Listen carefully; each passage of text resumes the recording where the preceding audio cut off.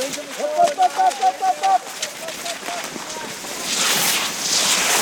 is Jason Albert, and you are listening to Nordic Nation from Faster Skier. We are deep into our stay-at-home directives in each respective state.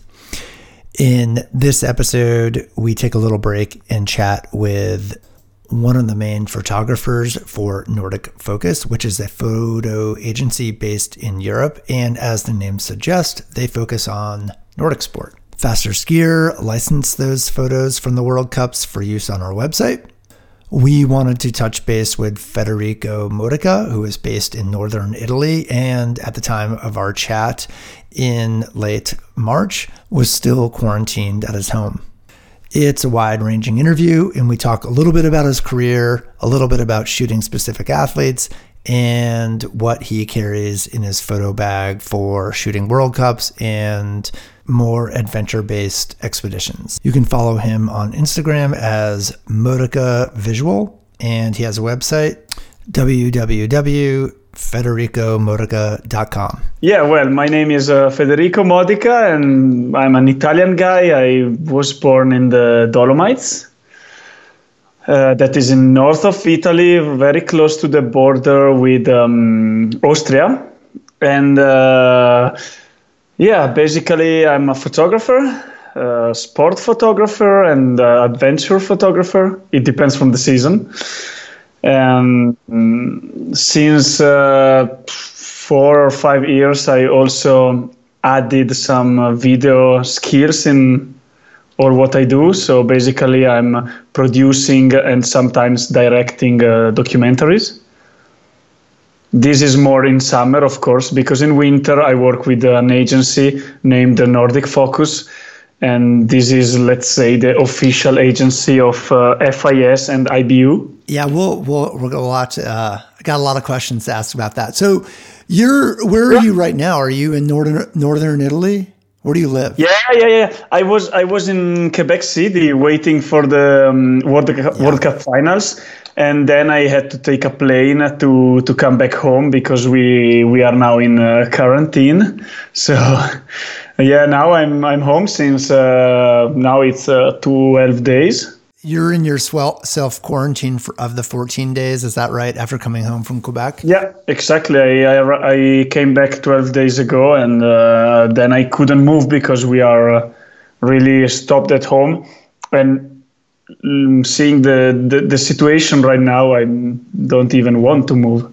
Where do you actually, what's the town you live in Italy?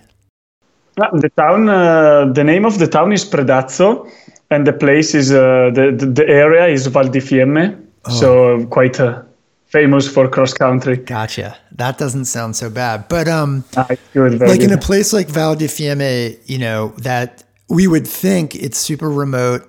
And I remember reading a story, maybe 5 weeks ago, written by an American writer whose wife is Italian, and they live somewhere in the mountain country. And even then, they were talking about just the social distancing and how stressful it was. What is the situation like right now? You obviously are coming back from Quebec and we're self-quarantined, but is it essentially like a lockdown? Oh, yeah, we are totally locked down right now. Totally. I mean, we can go out from home, but we need to have a document, and we can go out only for some special reasons, like Earth,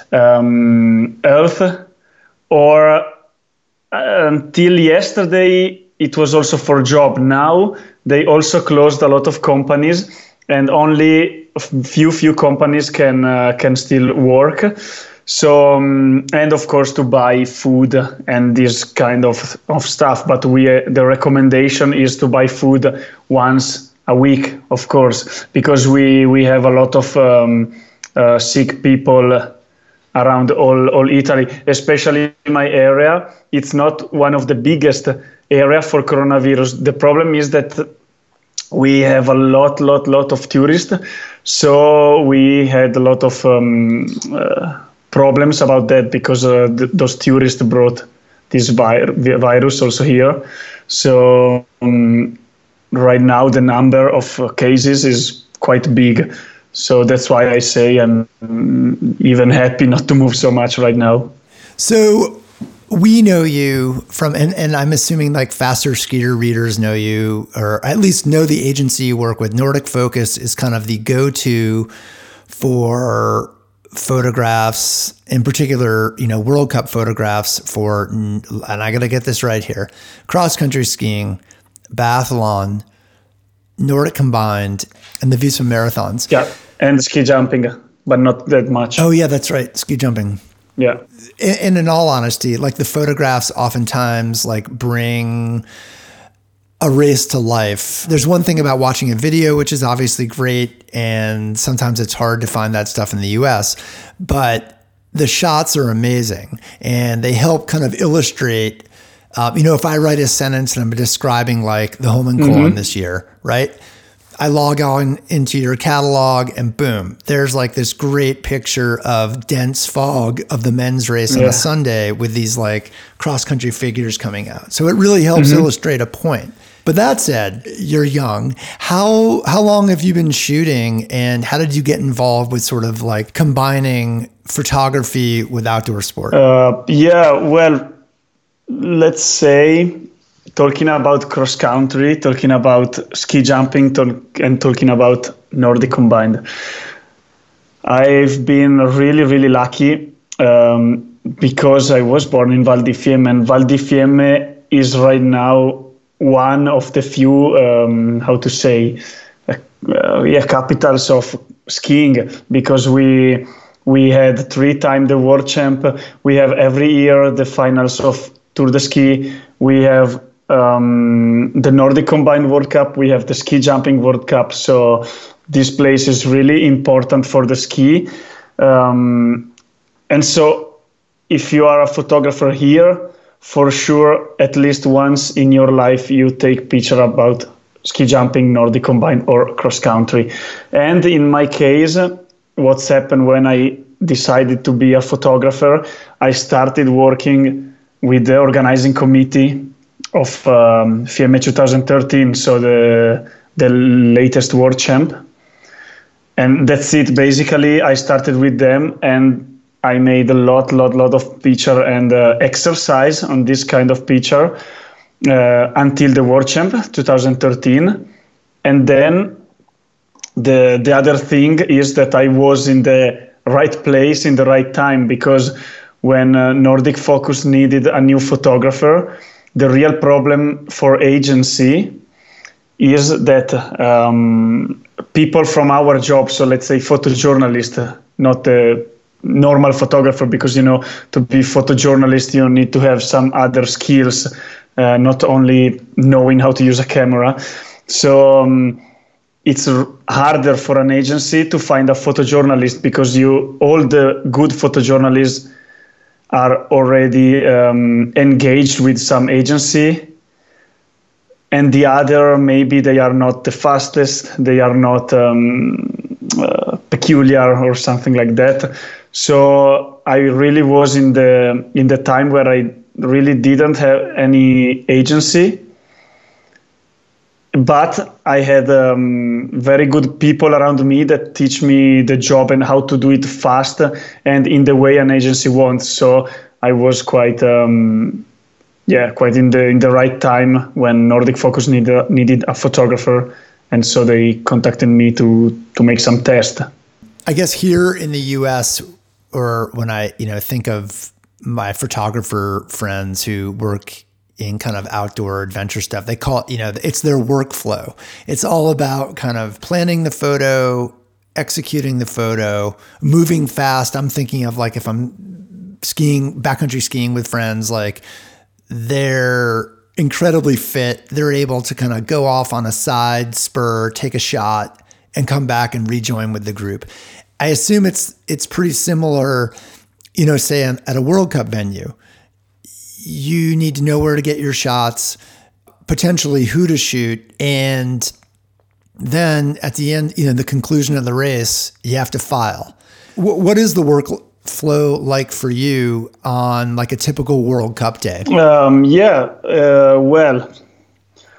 the real base that of course starts from your mind before passing to cameras and computer, is that your client wants to have the picture as fast as possible, at least the important picture. So the very, very, very first thing is that you have to be really confident with each client, so you know what to send. Because of course, if you know what to send, you can send 10 pictures and you're fine. After this 10 pictures, for sure, you have half an hour to edit 50 pictures, and then you have 1 hour to edit 100 pictures, and so on until you finish the job.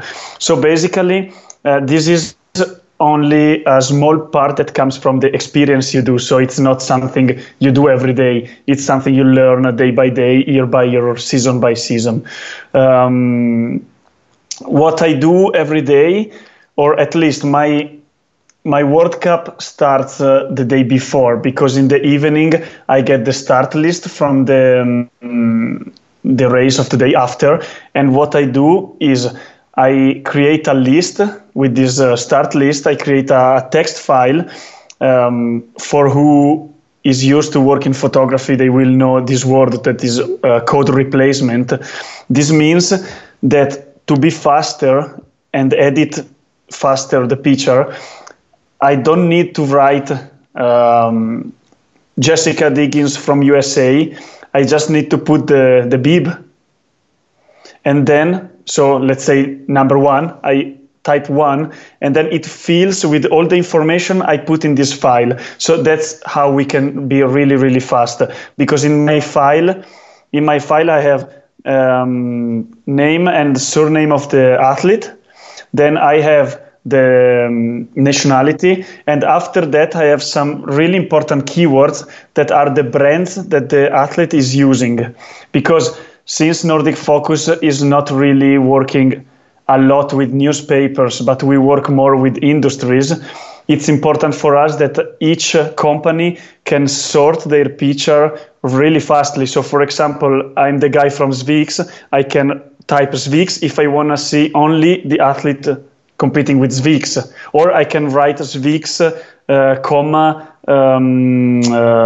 Holmenkollen, and then I can sort all the athletes using Sviks that was competing in Holmenkollen. So if I have to write every athlete this thing, this will take me years, probably the full season. Right. From Rook, I will finish in in Canmore. So this is quite hard. And with this code replacement. So this is the day before. Then, of course, in the morning, I go a couple of hours before in the stadium. If I never seen this course, that now for me it's quite hard because I know every course. But if I'm in a new stadium, I try to walk around and check the best position. If I already know the stadium, maybe I try to check a new position for some more artistic stuff. Or then I just check that my computer is working well. I prepare all my working stuff, and then 1 hour before the race, I go out. And for us, it's really, really important to have a lot of training. So it's very important 2 hours before the race or 1.5 hours before the race to be out with the athlete and with the industries, so you can have these emotional peaks, like the athlete is choosing the skis, is talking with the coaches, talking with the partners, all this kind of stuff, and then going to race. We make the picture of the race, so this is easy stuff, let's say. If you are fit and you want to run, you try to make more position. If not, you get one position. Then a long race is really different. A sprint has a kind of workflow, and a long race has another kind of workflow. And finally, in the finish line, we send live some pictures, so the winner and our main clients, on a database where they can download it and already use it on Instagram. So let's say probably 5 seconds after the winner is passing the finish line, the client already have 2 or 3 pictures. And then we go inside, put the card in the computer, work and send. This code, I'm just curious, like, because I am off. I know that it's relatively automated when I go and log in on the back end of the Nordic Focus site. You know, the photos are already tagged with athlete, location, date. I'm just kind of curious for my own benefit here. Like when you're doing your code replacement, is that in a special spreadsheet that you have, or is that like a commercial spreadsheet that is involved with like Adobe Lightroom or some other photo processing software that you use? The code replacement sheet that we use is really complicated because the first thing is that we have to make, the start list normally has the surname in capital letters and the name written normally. So it has to change this one. We have to change the special character, the special letters, like the Norwegian letters, the German letters and that. So we have a full Excel file that is composed by really several steps, but now it's all automated. I only have to copy and paste the start list, and then I have a full automation. Then another thing that makes my personal job, but this is something that not everybody can do, of course, is that I rarely work with a bib number because, of course, when you work in the World Cup, you know every athlete. And for example, when they go downhill position, you cannot really see the bib, or in training, they don't have a bib. So in my case, I have a second code replacement that is composed by the first two letters of the name and the first two letters of the surname. And this is, for me, is the best thing because I really don't need to have a bib. I just watch I see the face and I say, okay, this is, Johannes Klebo, this is Johaug, this is Dickens. What's your favorite venue to shoot? My favorite venue, I have to think about, because I would say, maybe I can say a couple of venues. One venue is Quebec City. That's because 99% of the competition are in the forest, and this is in an amazing city. It's an old city, so you have really nice building that you can play around. But this is not really, let's say, it's unusual. So that's why I like it. It's because it's really unusual to have a race in the city. But it's also just about Quebec. Also, like the Plains of Abraham. Like the big open shots there. By like the fort. I think I have that correct. Like, is it difficult to frame photos when it's wide open like that and sort of isolate kind of the action, or does it make it a little easier? It's totally really difficult. I mean, if you're in the forest, let's say you can shoot anything and it will come really better. But when you're in the city, that's really a challenge because you really, really have to check the right frame, because everything can happen. You have a white building and the Swiss is coming, then it's not working. So you really have to have in mind, to make a great picture, you have to have in mind a lot of things like color of the athlete, how the athlete are moving, how the athlete are skiing, how do they cut a turn. It's also a really, really important thing. So it's really complicated. That's why I feel really lucky, because my job is covering the cross-country World Cup. So I know how the athletes are skiing. So I really understand some colleagues, and that's why I really like to help them, because a lot of colleagues that are photojournalists and they work for big agency, they are used to cover less of one sport, but more of different sports. So yes, they are like in the Olympics. If I think the Olympics, I was living in the cross-country venues from the morning till the night. I was in the cross-country venue. I knew every corner. And then I have colleagues for really big agency like Getty, like Reuters, that they were moving. And so in some sometimes I say, wow, they are lucky because they can try a lot of sports. And then I say, yes, but I'm lucky because I know all the athletes, how they move and all this stuff. So for me now it's really easy to work. And what are some other venues, so you mentioned Quebec City. What are some other venues you really like? This year I was in Antolz for the Biathlon World Champ, and Antolz I think is one of the most amazing venue. But this is not because of Antolz, is how the slopes are there. So yeah, it's of course a casual thing. It's not something that another place can simulate or emulate, because it's this is really how the valley is made. So the course, you have a lot of really nice places. And let me think, because I would say, for the atmosphere, Holmenkollen, not this year, of course, but normally Holmenkollen is really the best place because it's full of people. And yeah, I'm trying to think, but I've been in so many places that I should go, I should go on the database and remember which place I saw.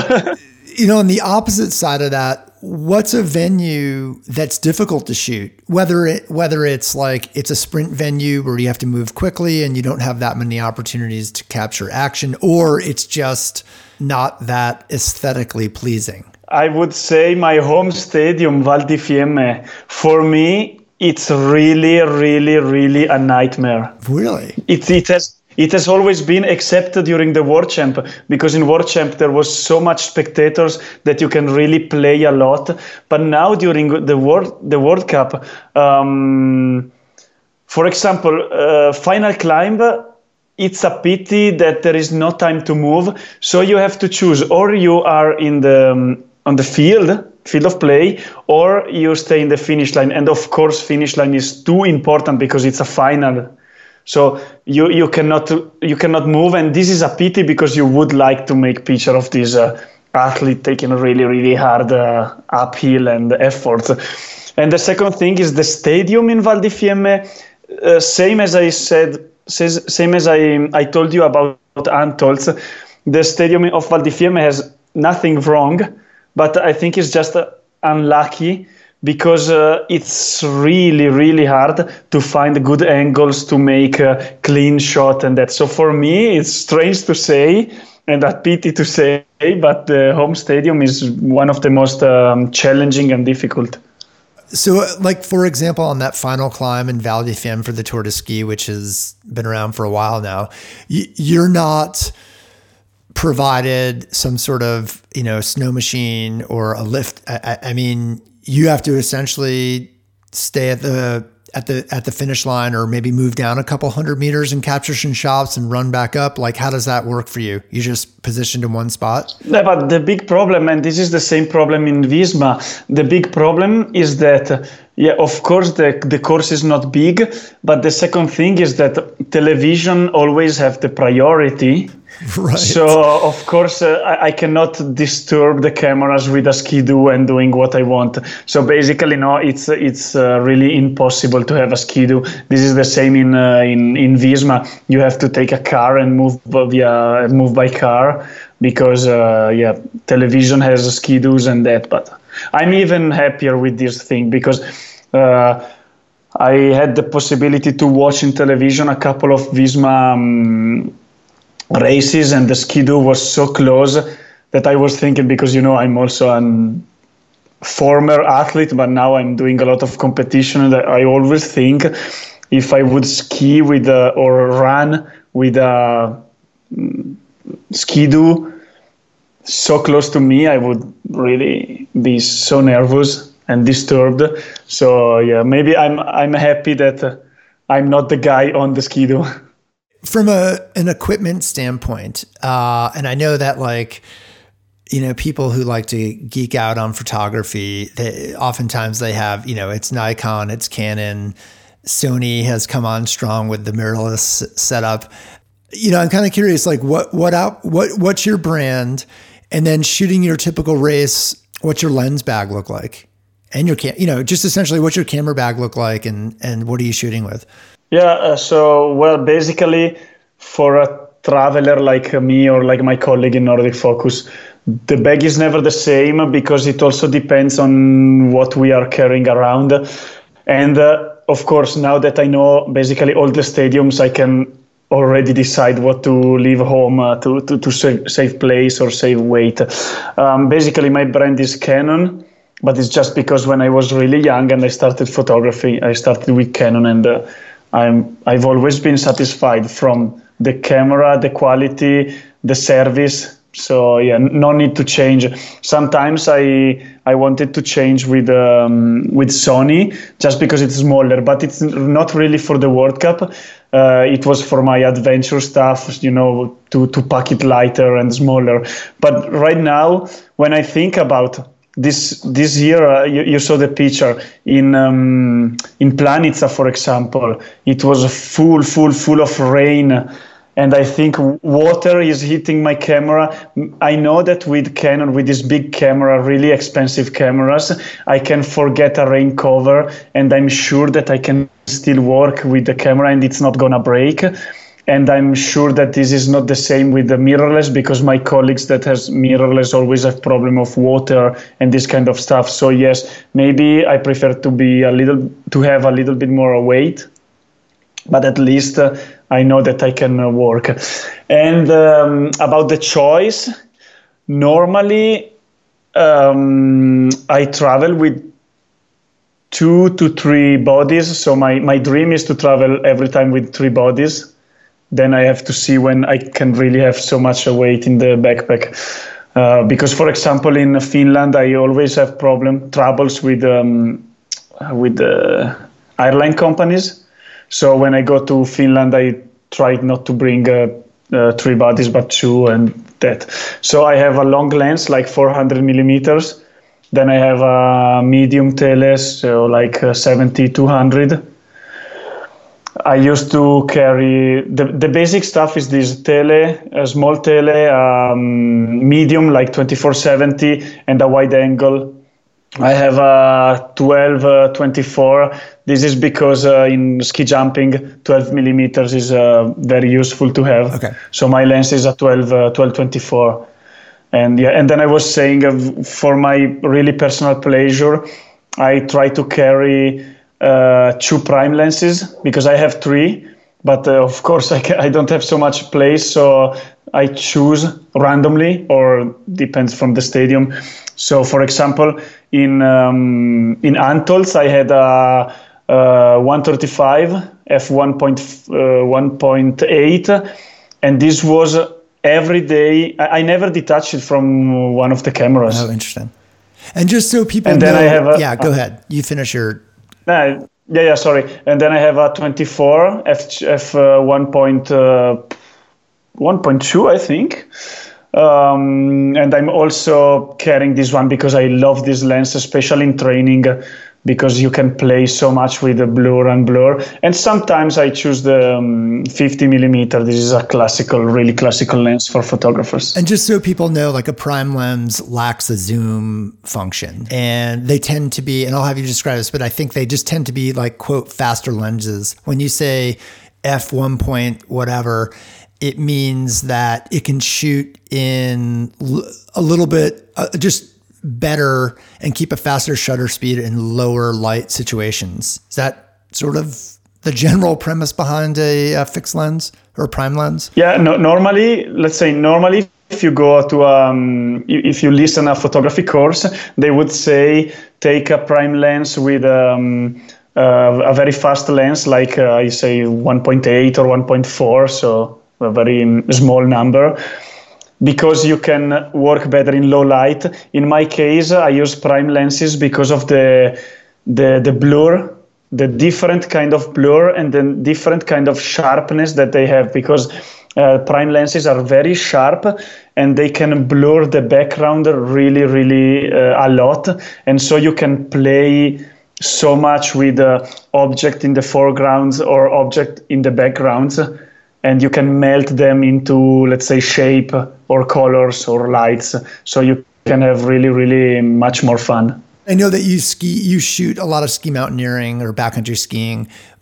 In that particular case where you don't want to be cruising around with, 30 pounds of heavy gear, what are you taking with you? Same thing. It really, really depends on a lot of situation. I mean, when you are a photographer, you spend your life chasing the best picture. So in my mind, I don't care about having a bigger backpack. I know that if I'm out skiing with my friend, I don't bring photo gear. And if I'm out for really chasing the picture, I don't care if I will ski really badly because I have a very heavy backpack. So it really depends on how long should I stay out. And this, I did a project. It was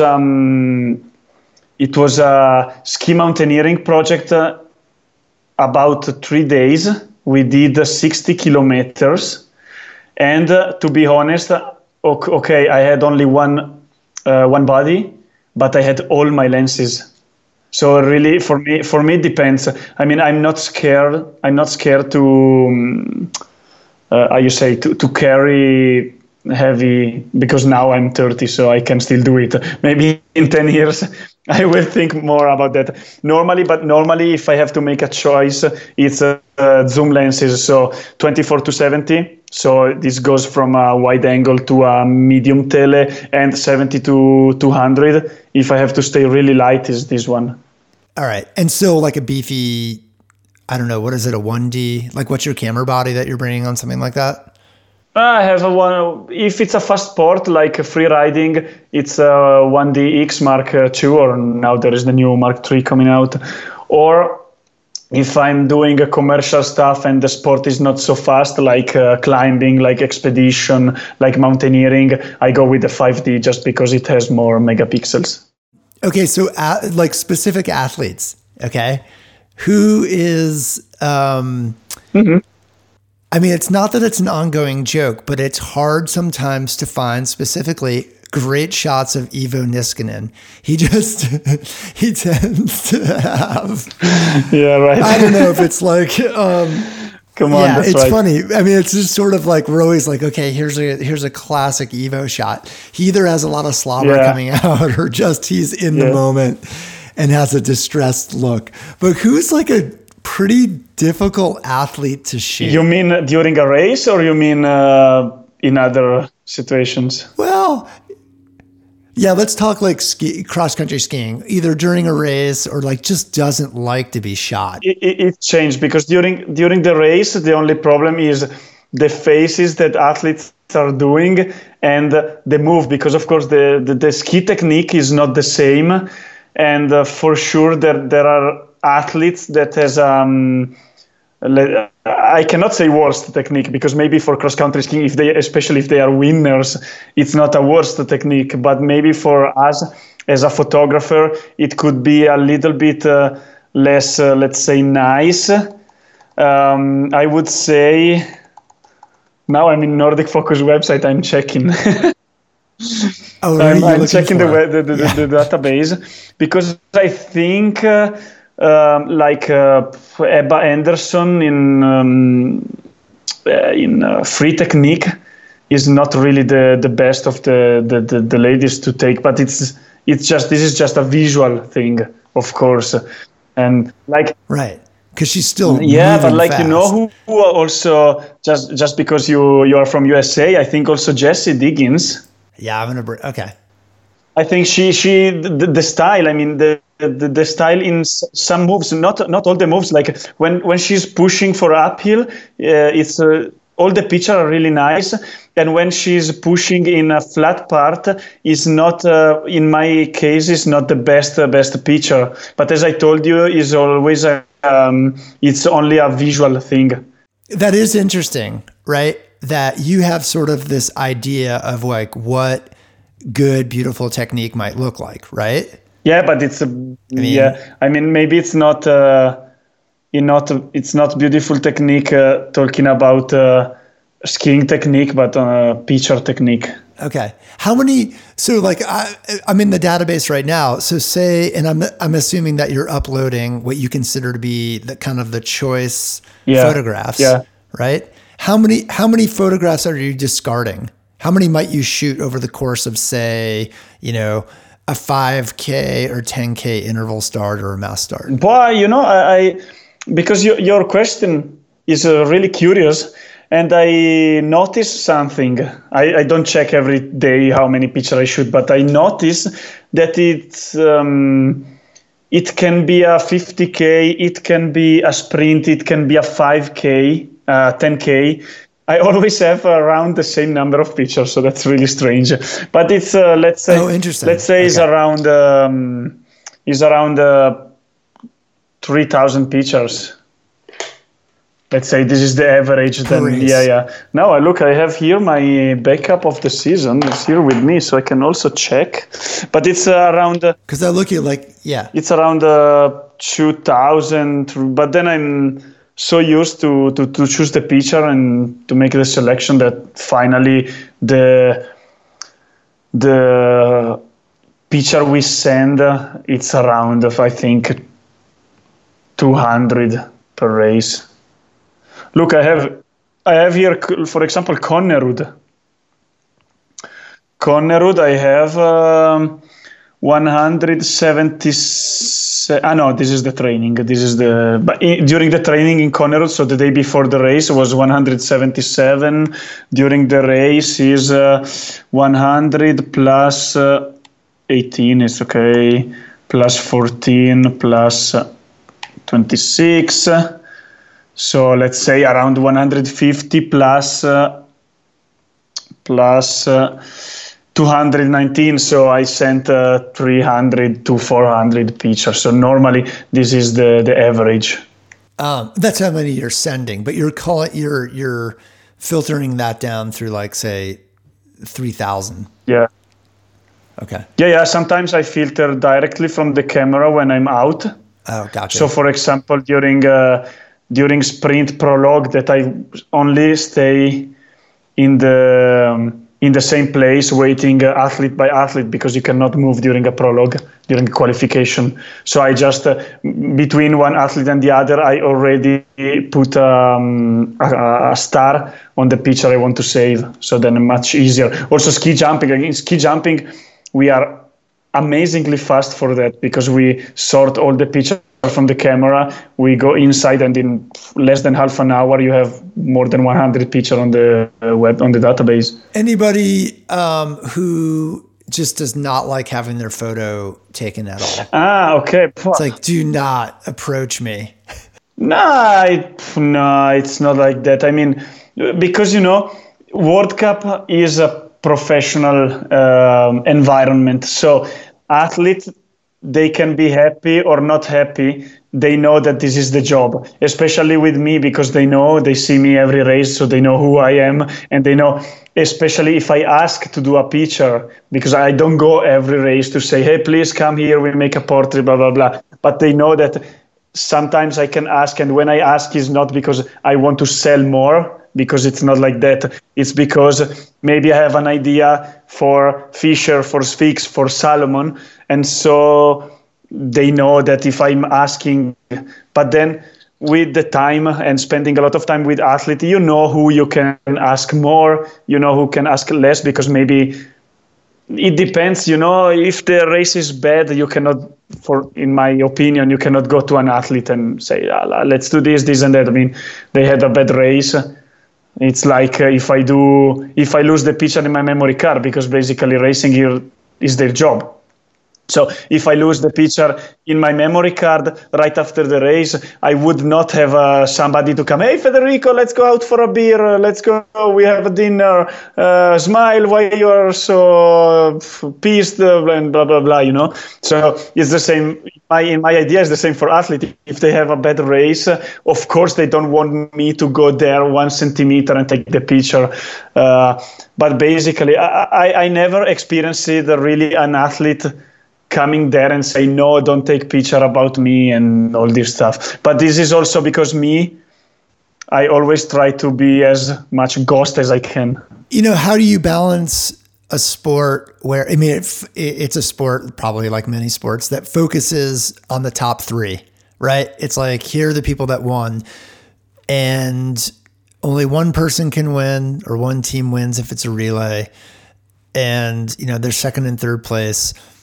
So the sport, when you're thinking of a field of 50 skiers, is mostly people who are perhaps disappointed with their performance. How do you capture tastefully the disappointment in the sport?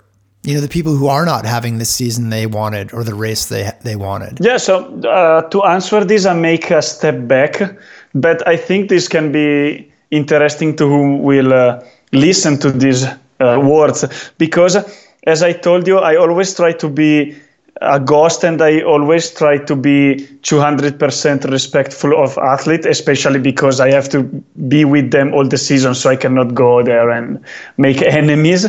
So, for example, one day it happens, an athlete had a really bad day and she was crying, and I didn't take picture of that.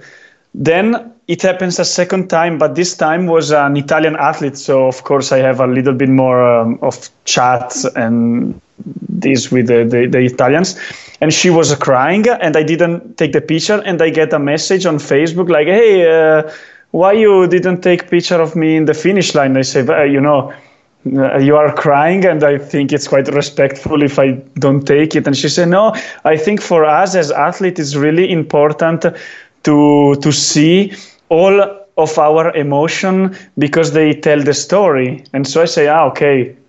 So this really changed my mind on how I see this thing. So right now, because it happens like 3 seasons ago, and right now I'm really, I see this thing in really these different eyes. So that's the thing. But then sometimes, for example, in podium, you can really, you cannot do anything. You can also try to shout, smile or something like that. They will not do. If they don't want to smile, they don't smile, and that's it. So sometimes you just go away, you complain with yourself a little bit like, it's always so boring and that, but you cannot really do anything about that. One last question here is that the jumping podium shot, right? It's like, okay, everybody jump. When did that become fashionable? And it seems like the women do that, are asked to do that more than the men. I don't know. I rarely see a jumping shot of guys, except maybe recently at the end of the season. I think there was a jumping podium shot for the guys, but you are asking me this because of all the complaining and stuff that happens, or? No, that's funny. Like the complaining I saw was it was on our Facebook page. I think I posted, I actually thought it was a really good shot, and I forget who it was. It was towards the end of the season where 2 of the athletes jumped and maybe one didn't. But this is, I think you are referring about a podium, a top 3 picture with also Salomon posted it, where Diggins had a different timing, so 2 athletes are jumping and she's just pushing and that. But this was a really funny feature. It's I thought it was a good shot, but I think someone commented like, "Why don't you ask guys to jump?" No, but it's not like that. There is a lot of misunderstanding about this situation, and that's why in Scandinavia they are making. It's already the 2nd season that they make article about this thing that FIS ask ladies to jump and men not to jump. But this is a really, really big misunderstanding, because the story is totally different. And if we have time, I would like to tell it, because what's the story? It's a backstage of our job. So what's happened is, for example, in the last season, we saw a lot of competition with 3 Norwegian girls on the podium. It was Bjørgen, it was Østberg, it was Weng, for example. So because they know themselves very well, and they are also friends, and they are part of the same team. So they were talking about, okay, we jump, we are happy, blah, blah, blah, and they jumped. So they do it 1, 2, 3 times, and so then sometimes photographer asked them to do it, and sometimes they did it. It's rare that men do something like that, I can say Alex Harvey was having really a lot of fun when he was winning. So he also acted in some way, like, I don't know, playing the guitar with the skis or this kind of stuff. Yeah, right. With men, it's simply rare. It's not something, it's not a FIS, it's not photographer. It's really something that happens in the field because, they are athletes, but they are also young guys, young girls. So they like to have fun. But as with me and my friend, it's not everybody that want to have fun in the same way. So the thing is also in the race, it's happened. We take a picture of what happened in front of our eyes, but it's really difficult. You have to imagine, because people think that you ask the athlete to jump and they jump. You have to think that we are 60 photographers screaming and shouting because we want athlete to look at us and not the other. So how can athlete listen to people that say jump or do this or do that? So we all would love to have athlete doing something funny because our pictures are funnier. But in my case, it's also because I like to live this moment there, because if not, it's boring, Finish line, not happiness, top 3, not happiness, going in the press center, download the cards, and it's boring. When you really see and feel that the athlete is enjoying the moment because it's a great moment. Like, for example, I like Johaug, because even if she's winning all the race, at least she is like, you see that she's enjoying this moment. So it's very nice to take the picture. It's really emotional. But it's a lot of time. It's not like a national championship with 2 photographers that you can say, hey, let's do this, this, and that. I mean, it's World Cup, so there are procedure. Bolshunov is a young guy. He seems to be, and again, I know that like the common people assume like, oh, the Russians don't speak English, but I've heard that, I've heard several of them speak English on a side conversation at a press conference. But that said, do you feel like, from shooting Bolshunov, and this year in particular, he had an incredibly successful season. Do you see joy from him when he wins? Or is it more just like he's super clinical and he's just destroying the field kind of thing? No, not for real. I have to say that Bolshunov is a really nice guy. I mean, he likes to smile. He likes to make stupid thing if he is asked to do, like in picture or that.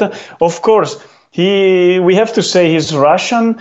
So I'm pretty sure, for example, in my case, if I could speak Russian, I could have a ton of really nice shot with him. The real problem is that to make each other understand, even because big athlete like him, they don't give you a lot of time to shoot. So if you start talking, don't understand this, and so sometimes you just say, okay, the picture is good like this. But if you can, for example, with Bolshunov, I'm in a good relation with the service guy of Rossignol. So if I can go to them and say, hey, tell him to do this, so I have the time to prepare for the picture and they have the time to explain him what to do or that, then it's really working perfectly. And you see that he likes to smile to make this thing. He's really a good athlete for that. The real problem, the real limit is the language. So anything I didn't ask you that you wanted to, anything that you want to address, or anything I didn't ask you I should have asked? I don't know. I think we spoke a lot, and I think we touched a lot of really interesting things. So yeah, not really. I have no ideas. I don't know if you have still. Okay. Well, thanks for your time, and it's nice connecting with you again, and be safe out there. Yeah, sure. You too. And thank you very much. Bye-bye. Thanks. Thanks for listening to this episode, and we hope everyone is doing well out there.